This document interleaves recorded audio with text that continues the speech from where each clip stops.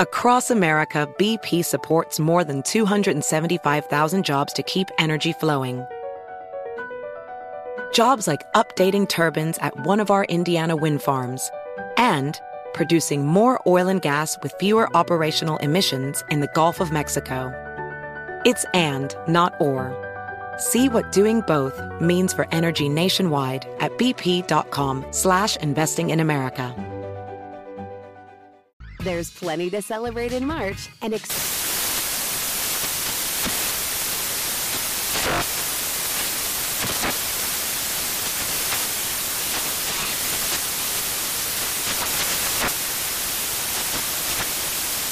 Craft Month with the perfect pizza at home class from Craftsy. And anytime is right to listen to iHeartRadio's iHeartCountry Radio. Discover more shows and movies for free. Infiniti presents a new chapter in luxury, the premiere of the all-new 2025 Infiniti QX80, live March 20th from the Edge at Hudson Yards in New York City, featuring a performance by John Batiste. The all-new 2025 Infiniti QX80 is an SUV designed to help every passenger feel just right. Be the first to see it March 20th at 7 p.m. Eastern, only on iHeartRadio's YouTube channel. Save the date at new-QX80.com. Don't miss it. 2025 QX80 coming this summer. Managing your diabetes just got easier. The powerful new Dexcom G7 lets you see your glucose numbers on your compatible watch and phone without finger sticks. And because Dexcom G7 is the most accurate CGM system, you can be confident in your food, exercise, and medication decisions. And all those decisions can lead to big results like more time in range and lower A1C. Get started at Dexcom.com. Dexcom data on file 2023. If your glucose alerts and readings from the G7 do not match symptoms or expectations, use a blood glucose meter to make diabetes treatment decisions. For a list of compatible devices, visit Dexcom.com/compatibility. Welcome back to the horse shittingest podcast in all the land, Behind the Bastards. This is part 2 of our episode on Alfred Krupp, famed arms maven and horse poop lover. My guest, as in part 1, is Allison Stevenson, writer and comedian. Allison, how are you doing today? Excited to hear more about horse shit. Yeah, there's definitely more horse shit in this. Also, a lot of people get killed. And spoiler alert, horse shit. That's all I need in life. We get a Germany. Okay. You ready to learn how Germany came about? Yeah, man, let's do it. Yeah, it's one of those things that has nothing but positive consequences. Thank God. Can you imagine life without Germany? How different history would have been. That's facts. That's fact. I'd have more relatives, probably. You would definitely have more. A staggering amount of people. A lot of Germans would have more relatives if there'd never been a Germany, actually. Yeah. I will say there would be too many English people. We don't want that. Yeah, we don't want that. So all the historic events we've discussed so far were happening during a mostly forgotten by modern standards, but very violent period called the Wars of German Unification.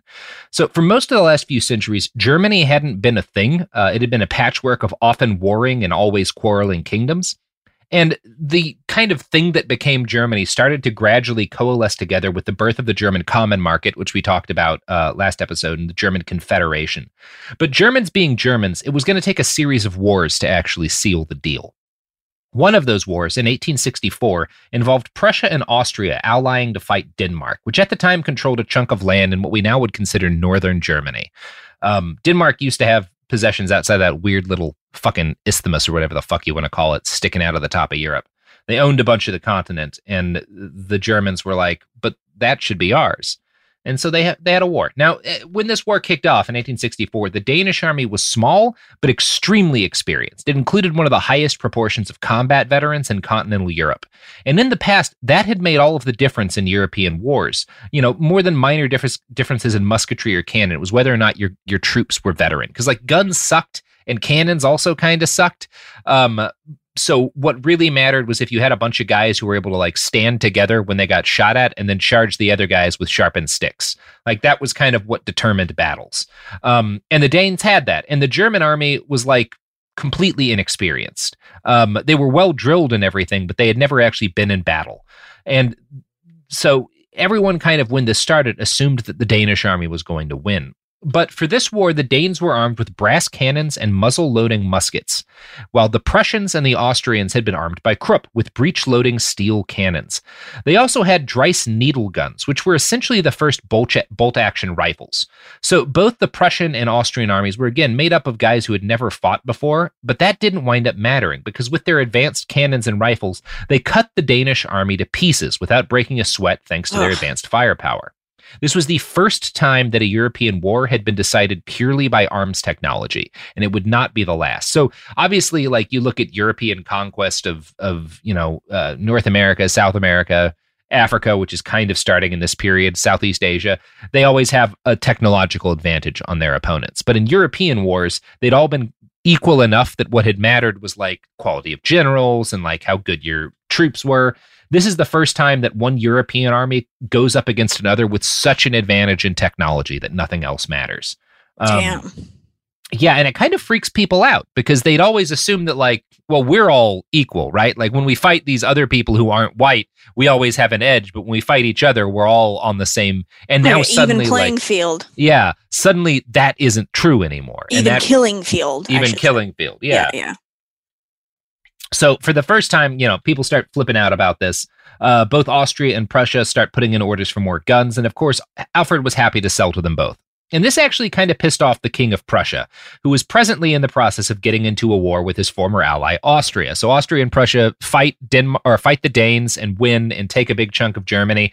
And then they go to war with each other. And by 1866, both nations were mobilizing to fight. And Krupp had pending orders from both sides. And since Essen was in Prussia, like, he's under the King of Prussia, who's not happy about the fact that he's arming the guys they're about to go fight. So the King's war...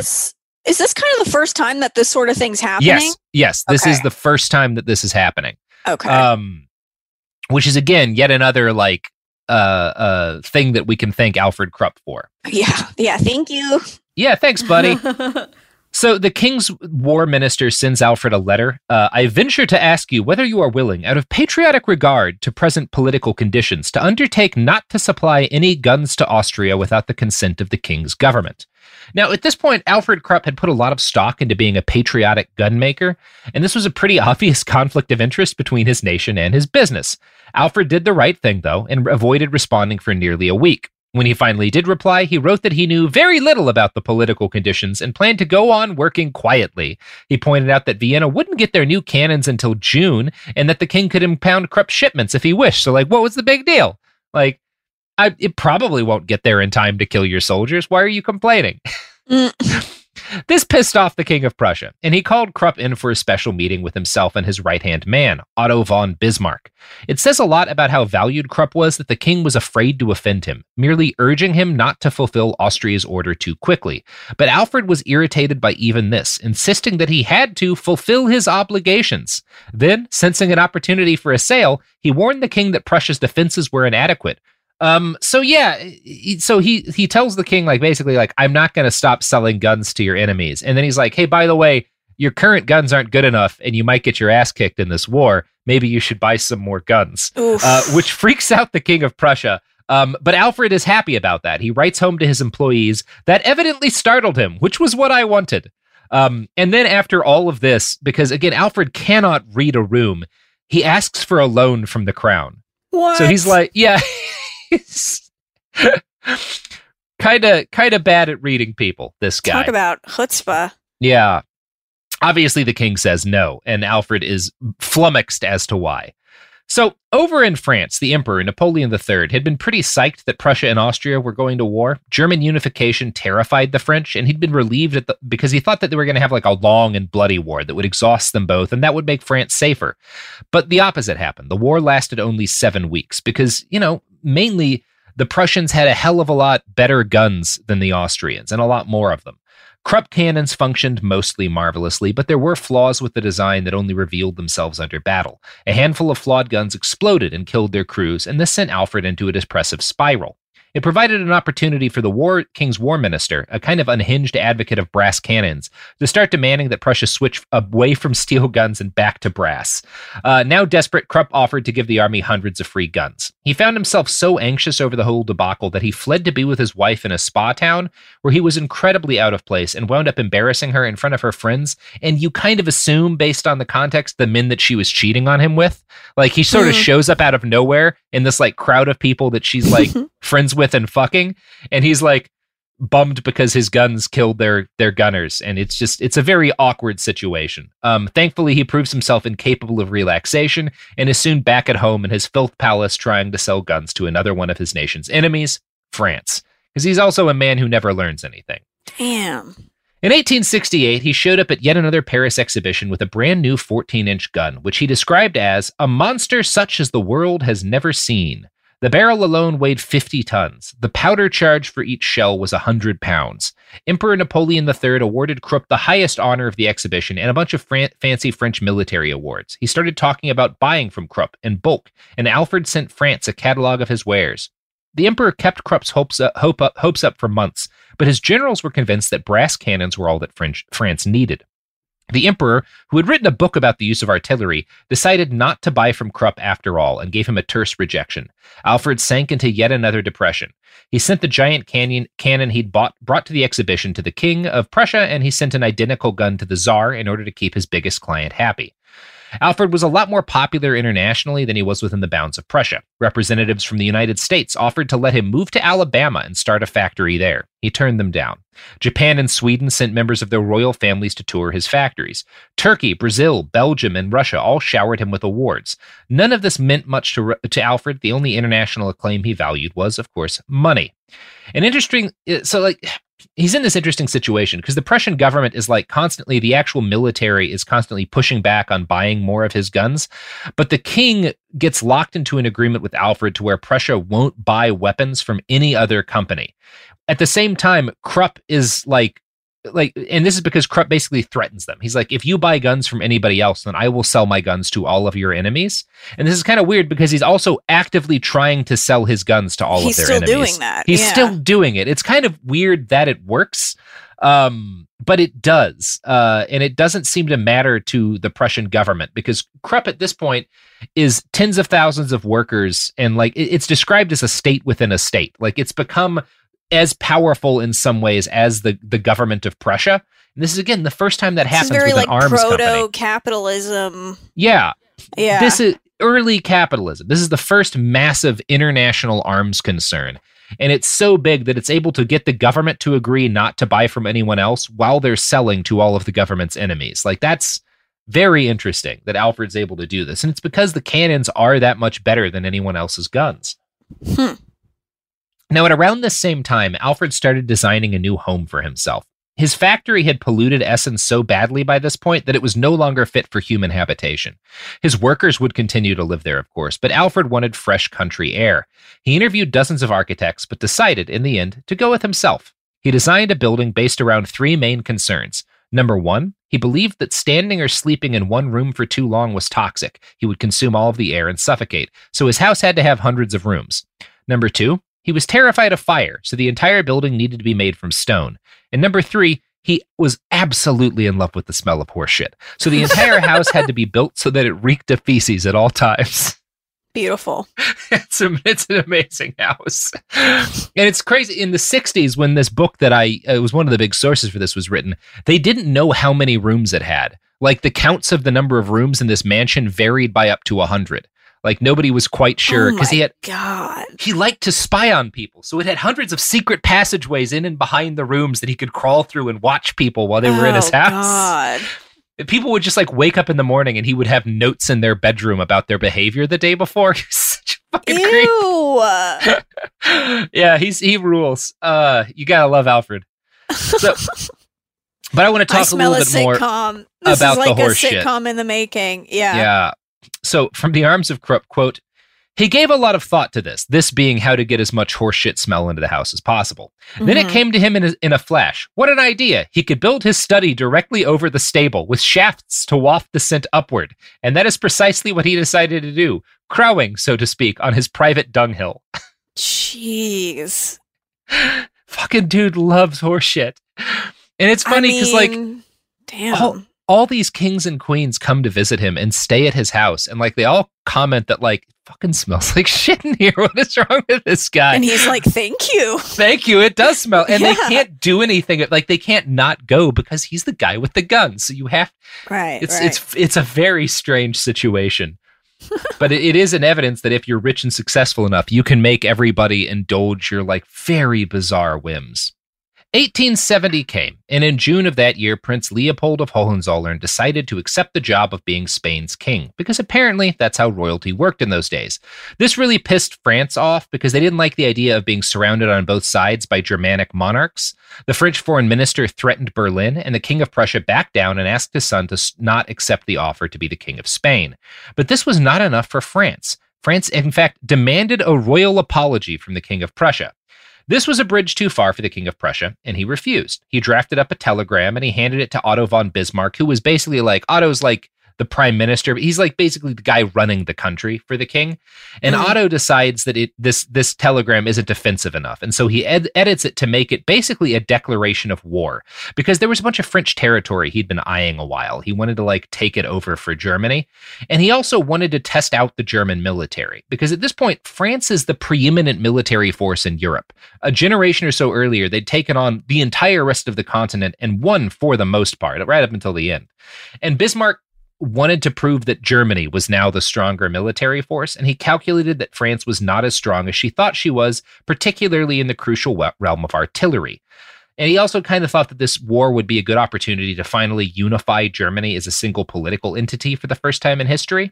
Bismarck was the guy who had orchestrated Prussia kind of gobbling up all of these German kingdoms, and he saw war with France as basically the same, like, so for Bismarck in this period, he spent his whole life cobbling together this what becomes Germany, and he sees war with France as like the equivalent of a dude with a lowrider sees a Fiesta parking lot. Like it's a place to show off this Germany that he's built. So that's kind of what Bismarck does. And so what is basically starts as one king asking another to apologize and the other king saying no, turns into a war that kills hundreds of thousands of people as a result of all this, which is awesome.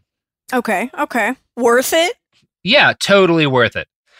So at the time, everyone expects France to win. Newspapers all write that the Prussian cause is doomed. German peasants cut their corn down early, certain that French invaders would soon be stomping through their fields. Instead, what followed was a slaughter. The French had better rifles, but they had brass cannons, and the Germans had steel Krupp cannons. And that turned out to be all that really mattered. The whole war came down to a siege in a city called Metz, and I'm going to read about that from an article in World Crunch that kind of contextualizes this battle. Modern warfare began in 1870 at the Siege of Metz. The final battle in the Franco-Prussian War, it was the first time that the true scale of industrial metallurgical death revealed its true potential. Over 2 months, the Prussian artillery bombarded French troops holed up in the city's fortifications. Though each army had the same number of cannons, the bronze artillery of Napoleon III's army was no match for the range, accuracy, and durability of Prussia's steel cannon.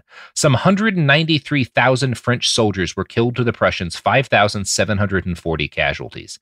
After Metz came the Siege of Paris, the collapse of the Napoleonic dynasty, the unification of Germany, and the birth of the Second Reich. So this battle is nobody fucking talks about the 1870 Franco-Prussian War. It's one of the most important wars in history because Germany comes out of it. They declare Germany in Versailles. The reason that World War I ends with the Treaty of Versailles is because the Germans humiliate the French here in 1870, sign a treaty in Versailles that leads to the creation of Germany, and fucking 2 generations later, the French want to do the same thing in Versailles when they beat Germany. Like that's why that all happens. It all starts here. And this is the first modern battle and the first modern death toll, right? Before then, 193,000 was like an insane number of people to die in a war, let alone like a long battle. And in here, it's like one part of the war. It's just like this tremendous death toll that had not been seen earlier in the same kind of time frame. It's just it's a fucking nightmare. And yeah, like it's this is like where the modern world is kind of born out of this battle. And it's born because of Krupp cannons, because they were so much better than the brass cannons the French had. It really did just come down to that. Now, France had been on the cusp of building its own steel cannons via its own giant arms company, Schneider, but their production was halted before they could get out in time for the war because of a communist strike. And so you can actually say that communism helped lead to the birth of the German state as a result of this, which is another interesting little tidbit. Okay. Yeah. So Krupp guns would get another chance to impress the world and kill a fuckload of people after the actual fighting had mostly ended.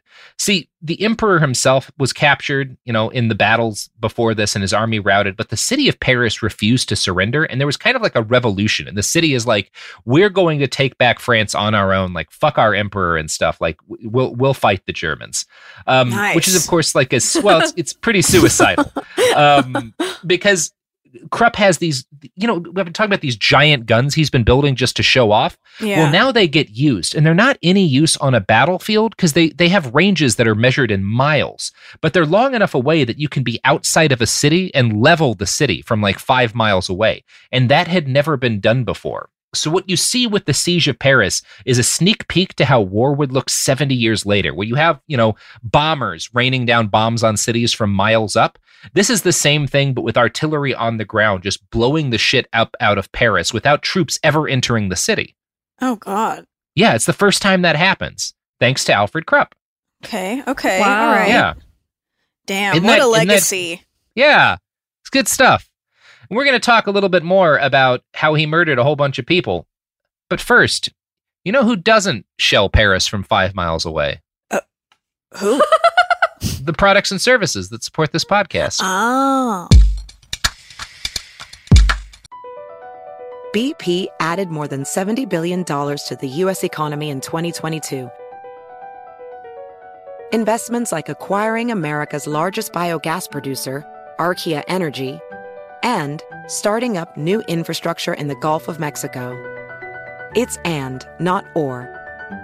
See what doing both means for energy nationwide at bp.com/investing in America. Witness the dawning of a new era in automotive luxury with a reveal unlike any other as Infiniti presents a new chapter in luxury, the premiere of the all-new 2025 Infiniti QX80. Join us March 20th live from the Edge at Hudson Yards in New York City, featuring an unforgettable performance by Grammy and Academy Award-winning singer, songwriter, and composer, Jon Batiste. The all-new Infiniti QX80 is unlike any luxury SUV you've ever seen. Smart enough to anticipate your needs, even before you do. Every line, curve, and detail was thoughtfully crafted, so everything for every passenger feels just right. Don't miss it. Mark your calendars and be the first to see it March 20th at 7 p.m. Eastern, only on iHeartRadio's YouTube channel. Save the date at new-QX80.com. 2025 QX80 coming this summer. There's plenty to celebrate in March and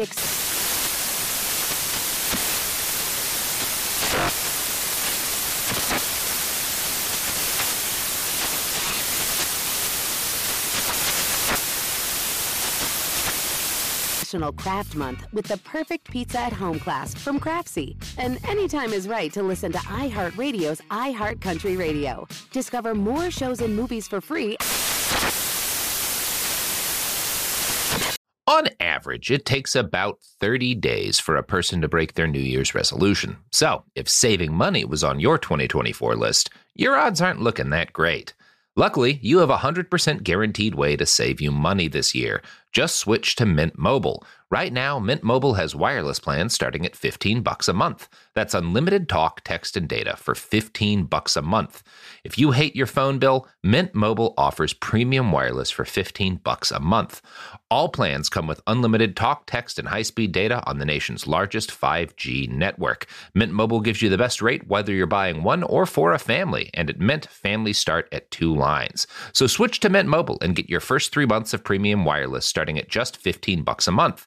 To get your new wireless plan for $15 a month and get the plan shipped to your door for free, go to mintmobile.com/behind. That's mintmobile.com/behind. Cut your wireless bill to $15 a month at mintmobile.com/behind. Additional taxes, fees, and restrictions apply. See Mint Mobile for details.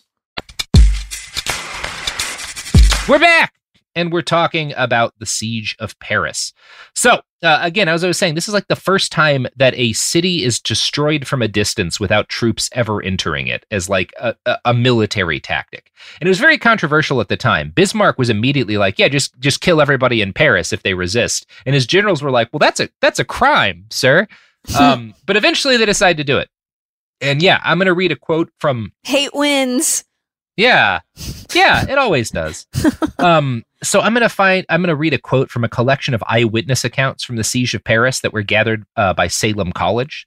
Quote, Colonel Heinzler and his wife were giving breakfast at Évron to several friends, a servant being in the room. One of the guests was laughing with the hostess and said, "No butter, certainly, but there may be a shell in its place," and, as he spoke, a shell burst in the room, killed 6 of the party, and wounded severely the host and hostess, and only the doctor of the regiment and the servant got off unscathed. The remains of the 6 came just now to Val-de-Grâce Hospital, but it was such a human ruin that no individuality could be recognized. Oh my God. Prussians are firing with 80 guns, some of them being 112-pounders, ranging from 3 miles and a half to 4 miles.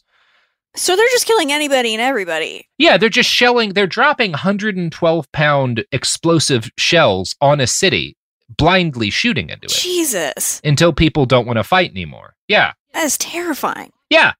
Again, this would not have been possible without Alfred Krupp's invention. And this would become the norm. This is the Norman warfare now. You talk about the Siege of Raqqa. It was U.S. artillery pounding Raqqa from miles away in order to clear out the Islamic State and also all of the civilians who happened to be there. I watched some of this shit happen in Mosul. Like, this has been war ever since, and it starts here in 1870 thanks to these steel cannons of Krupp.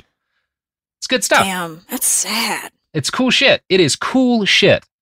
Archibald Forbes, a war correspondent with the London Daily News, had this to say. He was there in Paris at the time, and he had seen like bunches of wars previous to this, but they'd been like the little bit of European wars. We have like a bunch of lines of guys shoot at each other with shitty rifles and like a couple of hundred die, and then your war is done, right? Now he's in the middle of the first modern slaughter, and here's what he writes. Oof. The terrible ghastliness of those dead transcended anything I had ever seen or even dreamt of in the shuddering nightmare after my first battlefield. Remember how they had been slain, not with the nimble bullet of the needle gun that drills a minute hole through a man and leaves him undisfigured unless it has chanced to strike his face, not with the sharp stab of the bayonet, but slaughtered with missiles of terrible weight, shattered into fragments by explosions of many pounds of powder, mangled and torn by massive fragments of iron. Huh?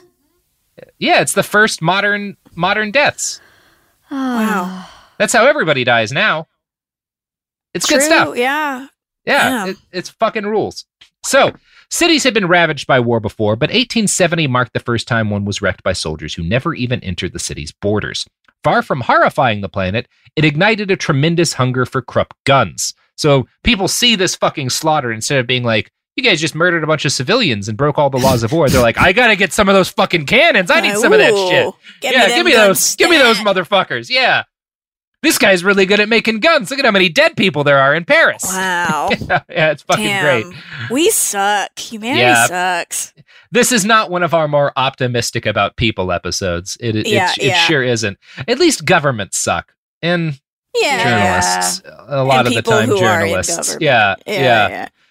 So, from the arms of Krupp, quote, Krupp cannon became the new status symbol of nations. Turkey used them to guard the Bosphorus, Romania to protect the 40 bastions of Bucharest. According to legend, tiny Andorra bought a long-range gun and then discovered that it couldn't be fired without hitting French soil. In 1873, the Krupp work payroll was half again as large as in 1870. The firm had surpassed the peak of its wartime production. Then came the Sino-Japanese War scare of 1874 to 1875, the first in a long series of plums which fell into Alfred's lap. Tokyo had purchased cannon from Schneider, and the Chinese warlords had been buying from Armstrong. But by now, memoirs of men who had fought at Sedan, Metz, and Paris, those are all battles from 1870, were being read over the globe. When Krupp wrote flattering letters to Li Hongchang, the Bismarck of Asia, and sent him a model railroad, Li responded by ordering 275 field guns, another 150 cannon to arm the Taku fort guarding the approach to Tientsin, and a complete armament for 8 warships. In gratitude, Alfred hung over the head of his bed a portrait of Li, despite his fear of combustible objects in the castle. Word of his Chinese coup reached Potsdam. Krupp tells governments what they must buy. If governments were poor enough, he really did. Backward countries were given shipments of obsolete weapons. Despite the huge bill paid by Asia's Bismarck, Li Hongchang didn't receive Essen's latest model, which was being delivered to St. Petersburg that winter.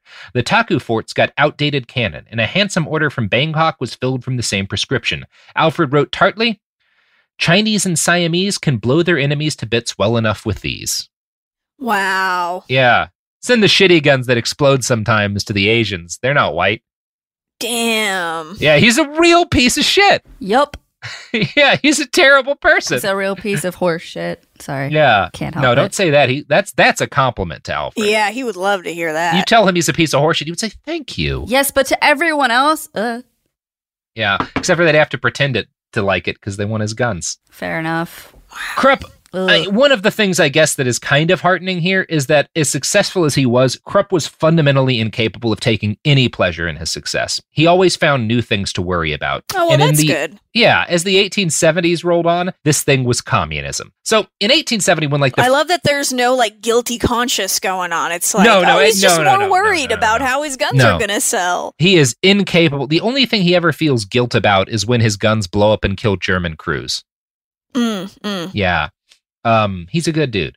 So he starts flipping out about. Now he thought communism was pretty funny in 1870 when the French went on strike and they didn't get their steel cannons in time.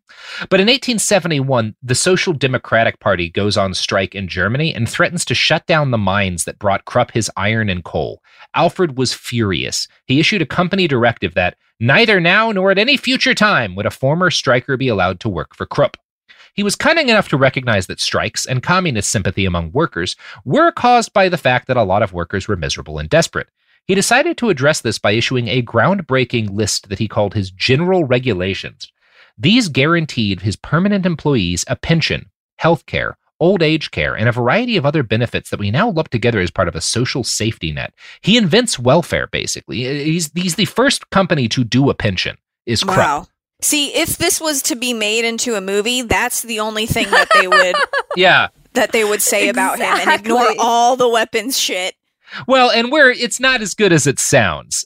So he sends out a list of these benefits to his employees, in part to make sure that they won't strike. But the lists aren't mostly benefits. They're mostly a list of obligations that the workers have to the company. Now, okay. Yeah, so he really focuses on what the companies owe the firm, and he liberally threatens his workers throughout the document, as in this passage. The full force of authority must be used to suppress disloyalty and conspiracy. Those who commit unworthy acts must never be permitted to feel safe, must never escape public disgrace. Good, like wickedness, should be examined through a microscope, for there truth is to be found. Even as a seed bears fruit in direct ratio to the nourishment or poison it is given, so it is that from the spirit that an act benign or evil arises. And again, the act that is evil he's talking about is like unionizing. Which is, yeah. Now, the more Krupp played with the idea of his general regulations, the more they turned into a corporate dictatorship. He decided that his company was entitled, because he was now paying them pensions and stuff, his company was entitled to an employee's full and undivided energy. And he gradually came to feel that meant Krupp should be the entire focus of a Krupp employee's life. To that end, he developed housing colonies for his employees, each building named after a Krupp ancestor. He built a bread factory, a wine store, a butcher plant, and even a hotel. The city of Essen turned into an extension of Alfred Krupp's personal property. Whoa. From his vantage point, the best thing about providing all of these services to his employees was that he could take them away from workers who did things he's disapproved of and destroy their entire lives. A dismissed employee lost everything, even his pension and, of course, his company home. Alfred wrote to the Kaiser that this system would, quote, be useful for the prevention of socialistic errors. Because you lose your whole life if you get fired now. Damn. So you won't go on strike. Kind of true today. Yeah. Thanks, Alfred. Yeah, not much different. He's a trailblazer. Not like an Alfred right now. To help further prevent those errors, Krupp instituted a program of snooping, the first centralized workplace espionage program. It's like OG Big Brother. Yeah, you talk about like the late 1800s, like the 1890s through the 1920s. This is huge in the United States. The Pinkertons are a big deal. Krupp is doing this in the early 1870s. He is the first company to have an organized program of spying really on its workers. Time. Yeah, very ahead of his time. Today, companies like the Pinkertons provide corporations like Amazon with surveillance of workers who might want to unionize, and that starts with Krupp, who ordered, quote, a constant quiet observation of the spirit of our workers, so that we cannot miss the beginning of any ferment anywhere. And I must demand that if the cleverest and best workman or foreman even looks as though he wants to raise objections or belongs to one of those unions, he shall be discharged as quickly as practicable, without consideration of whether he can be spared. Wow. Mm-hmm. He's a fucking cool dude. Let's just go to ads and not think too much about any of this. Across America, BP supports more than 275,000 jobs to keep energy flowing. Jobs like updating turbines at one of our Indiana wind farms and producing more oil and gas with fewer operational emissions in the Gulf of Mexico. It's and, not or. See what doing both means for energy nationwide at bp.com/investing in America. Witness the dawning of a new era in automotive luxury with a reveal unlike any other as Infiniti presents a new chapter in luxury, the premiere of the all-new 2025 Infiniti QX80. Join us March 20th live from the Edge at Hudson Yards in New York City, featuring an unforgettable performance by Grammy and Academy Award-winning singer, songwriter, and composer, Jon Batiste. The all-new Infiniti QX80 is unlike any luxury SUV you've ever seen. Smart enough to anticipate your needs, even before you do. Every line, curve, and detail was thoughtfully crafted, so everything for every passenger feels just right. Don't miss it. Mark your calendars and be the first to see it March 20th at 7 p.m. Eastern, only on iHeartRadio's YouTube channel. Save the date at new-QX80.com. 2025 QX80 coming this summer. There's plenty to celebrate in March and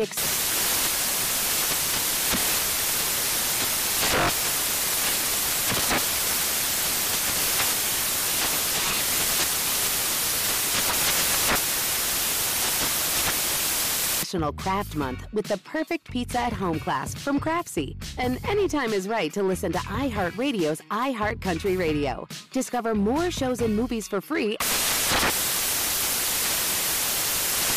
Hey guys, it is Ryan. I'm not sure if you know this about me, but I'm a bit of a fun fanatic when I can. I like to work, but I like fun too. It's a thing. And now the truth is out there. I can tell you about my favorite place to have fun. Chumba Casino. They have hundreds of social casino style games to choose from with new games released each week. You can play for free anytime, anywhere. And each day brings a new chance to collect daily bonuses. So join me in the fun. Sign up now at ChumbaCasino.com. No purchase necessary. VGW. Void where prohibited by law. See terms and conditions. 18+.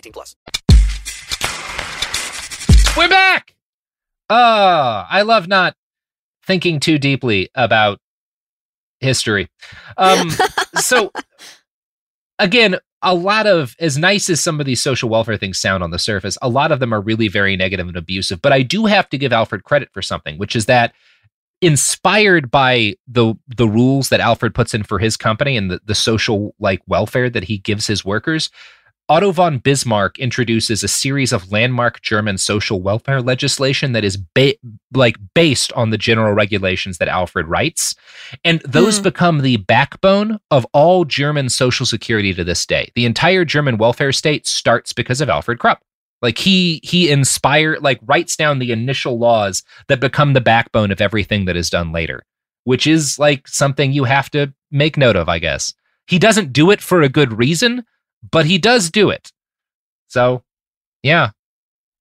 Wow. Right. Yeah. It's fun. Now, obviously, even that is more problematic than it might sound. And I'm going to quote from the Arms of Krupp here.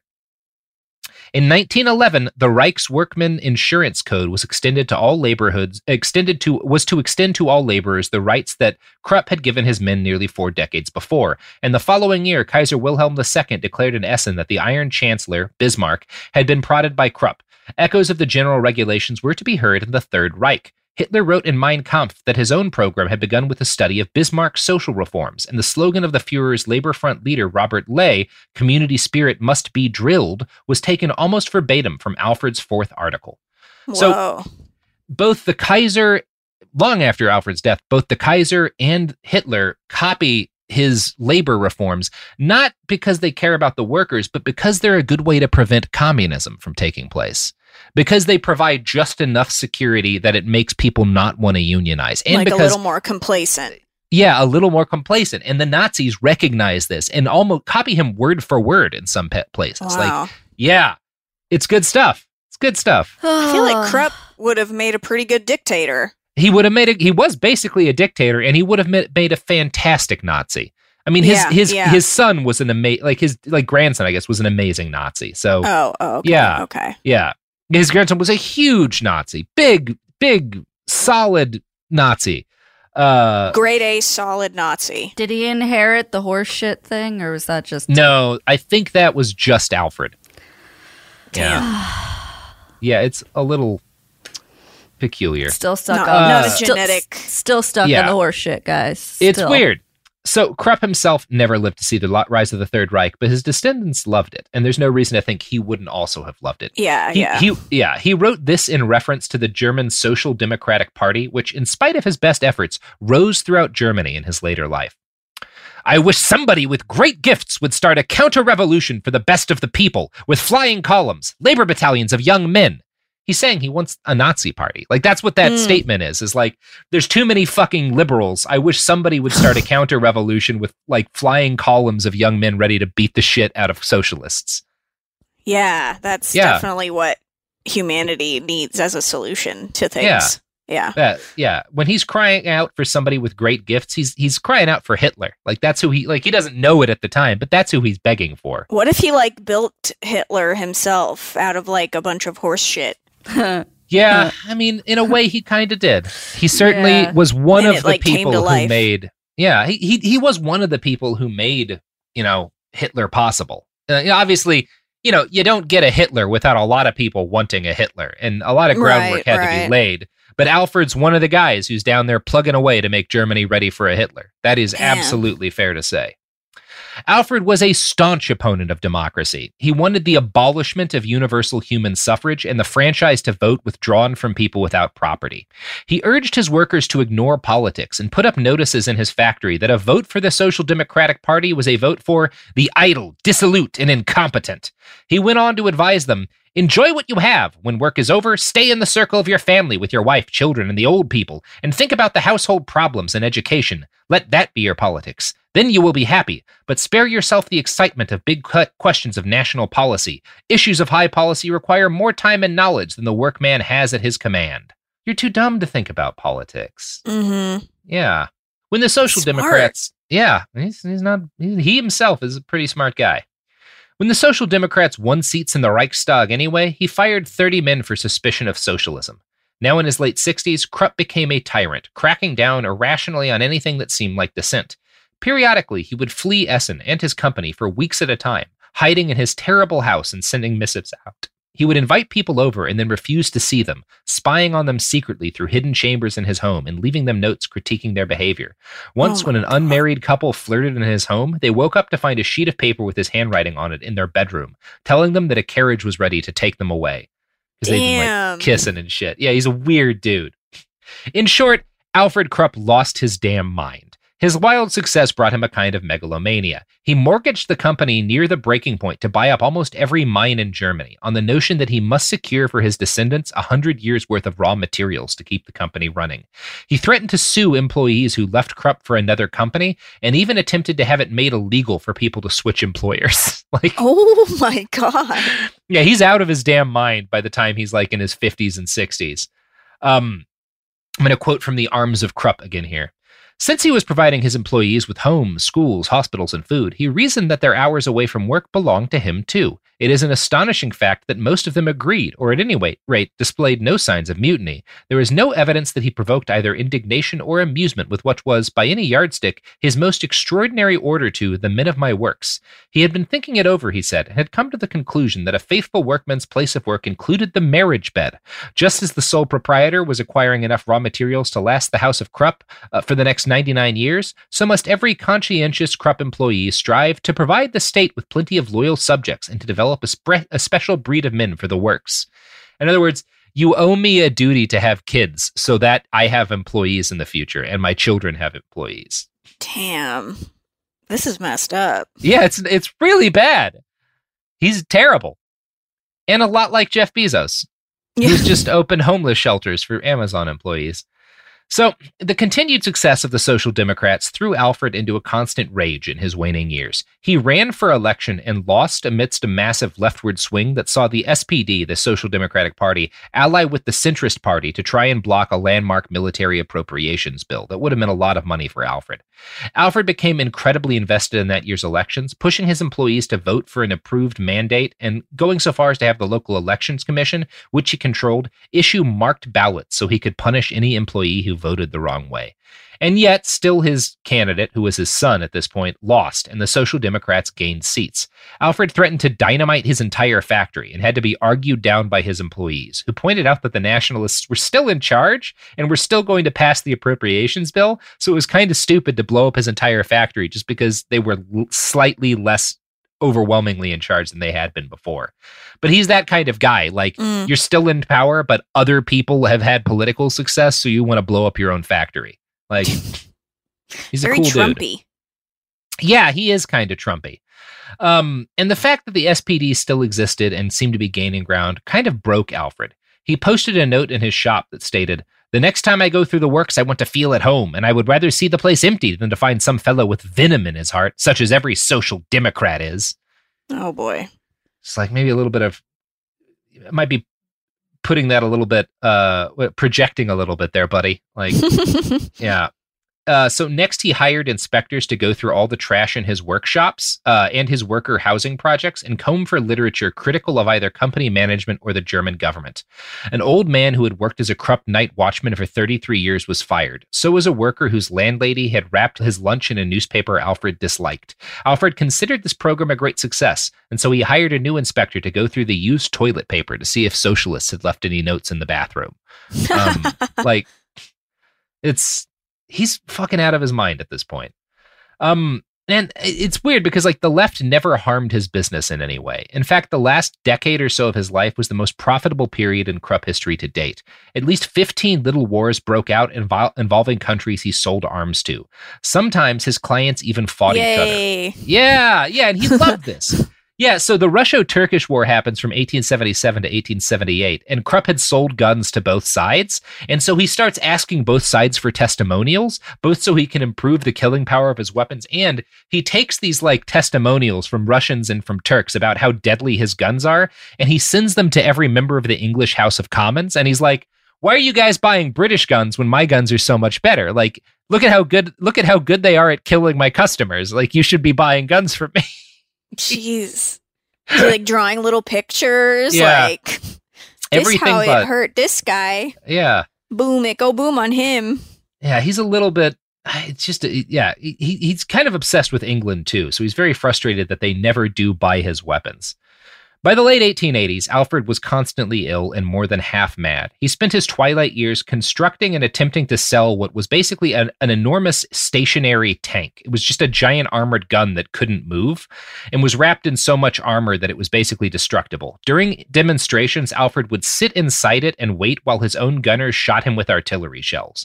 Despite this display, nobody bought a single one of his guns. He hatched another scheme to create hollow islands topped by armored guns that he was going to use to blow up boats. But everyone was like, these are crazy. And eventually his son instructed the factory to ignore any further communications from his father because he had just gone mad. Krupp finally ceased to rule the arms factory that had been his entire life's work, and he died almost immediately after that, on July 13th, 1887, from a heart attack. And that's the story of Alfred Krupp. Wow. Yeah. He lived so long for a horseshit guy. For a guy who breathed in nothing but industrial poisons and horseshit his whole life? Yeah. Maybe there's something to that horseshit thing. Yeah, maybe he wasn't wrong. I'm gonna not try that, but let me know how that goes. Yeah. Somebody else would have to try it. Yeah. For sure. Yep. So, that's the story of the man who made everything else that happened in the 20th century possible. Damn. Good to know. Yeah, and the guy who helped invent Germany. So him and Bertha did have a kid. Yeah, no, he had a couple of kids with her, and the kids mostly. Actually, the reason they finally split is in like 1882. She asks him to she comes to him and is like, "Hey, our son wants to get married," and it was to a woman that Alfred didn't like because he didn't like anybody, and he was like, "No," and she packed up all of her shit and left for good, and it like broke his heart, and she never talked to him again, even though he like let his kid get married after that. Because he's, again, just like a cussed piece of shit who was incapable, like hated being with himself. And as a result, it was miserable to be around. And so nobody could be with him. And he just spent his entire waning years designing increasingly impossible weapons. Jeez. All he could think about as an old man, because he had nothing else. All he could think about as an old man was how to make more ways for other people to kill each other. What a life. What an existence. Could have been the train track guy, Alfred, but instead you're the guy who got a bunch of people killed. What a waste of being a smart person. Yeah. If he just made better ways for people to travel, everyone would be like, oh yeah, Alfred Krupp, the train guy. What a cool dude. Yeah. Yeah, but no. That is not the way the story ends. So, how you feeling? Taking it all in, absorbing all of these facts. Yeah. I had no idea. Yeah. Yeah, this is definitely a little bit more German history nerd for our podcast. I should also state for the record that Alfred was pretty anti-Semitic, but also so was everyone at the time. Like, I don't get the sense that like he was different from literally every other person in Germany. Right. Yeah. Like he like, everybody's racist against Jewish people in Germany in the 1870s. Yeah, you know history has shown it's pretty easy to be anti-Semitic. They were that racist in France and England and America too. Yeah. Something about us. And Russia, Turkey. Yeah. Everywhere but China, pretty much. Who wasn't anti-Semitic? China was good about it. In fact, there was I forget which city, but one of the coastal cities in China had like a huge Jewish population by the time World War II broke out, because like the Chinese actually liked having Jewish people in their cities. And then, of course, the Japanese killed all those people to please the Germans. And it was just like this horrible thing. And that's why we eat Chinese food on Christmas. Yeah. And after that massacre, after like the city was retaken, China built a giant monument to the murdered Jews of that city because they felt bad about it. Because so there's that. Yeah, there's that. But everybody else, unbelievably racist against Jewish people. But yeah, Krupp is not like a trailblazer in his anti-Semitism. Yeah. Yeah, he's just kind of like joining the mob on that one. Yeah. At this point in time, anti-Semitism is like liking Rick and Morty. It's just not at all worth acknowledging. Okay. So, Allison, you got any pluggables to plug? I mean, I will, speaking of Jews, I'll plug my Audible original, Like Mother. It's very Jewish. I mean, I will say that's the most positive statement that's ever come after the words "speaking of Jews." Normally, that does not lead to something good. So I'm glad that we're there. Yeah. Well, here we go. I'll give it to you.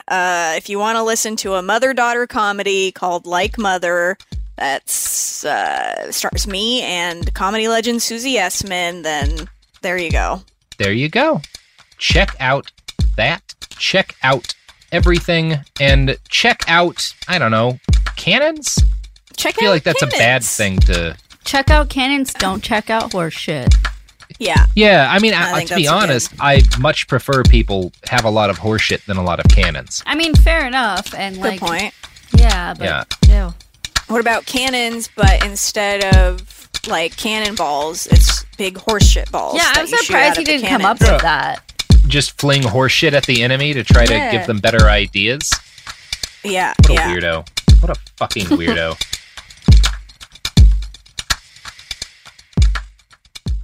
Infiniti presents a new chapter in luxury, the premiere of the all-new 2025 Infiniti QX80, live March 20th from the Edge at Hudson Yards in New York City, featuring a performance by Jon Batiste. The all-new 2025 Infiniti QX80 is an SUV designed to help every passenger feel just right.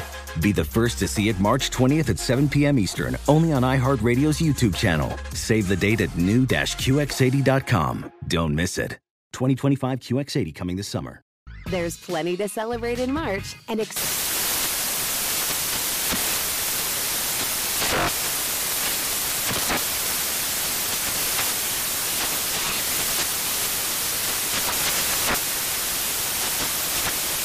National Craft Month with the perfect pizza at home class from Craftsy. And anytime is right to listen to iHeartRadio's iHeart Country Radio. Discover more shows and movies for free.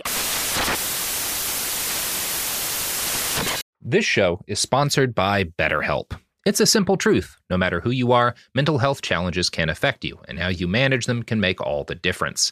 That's why everyone should have access to mental health support that meets them where they are and helps them get through. BetterHelp provides online therapy on your schedule. It's flexible, simple to use, and more affordable than in-person therapy. Connect with a licensed therapist selected just for you. Learn more at BetterHelp.com. That's BetterHelp.com. This is Holly Fry from Stuff You Missed in History Class. The national sales event is on at your Toyota dealer, making now the perfect time to get a great deal on a dependable new SUV, like an adventure-ready RAV4. Available with all-wheel drive, your new RAV4 is built for performance on any terrain. Or check out a stylish and comfortable Highlander with seating for up to 8 passengers and available panoramic moonroof. You can sit back and enjoy the wide-open views with the whole family. Check out more national sales event deals when you visit buyatoyota.com. Toyota, let's go places.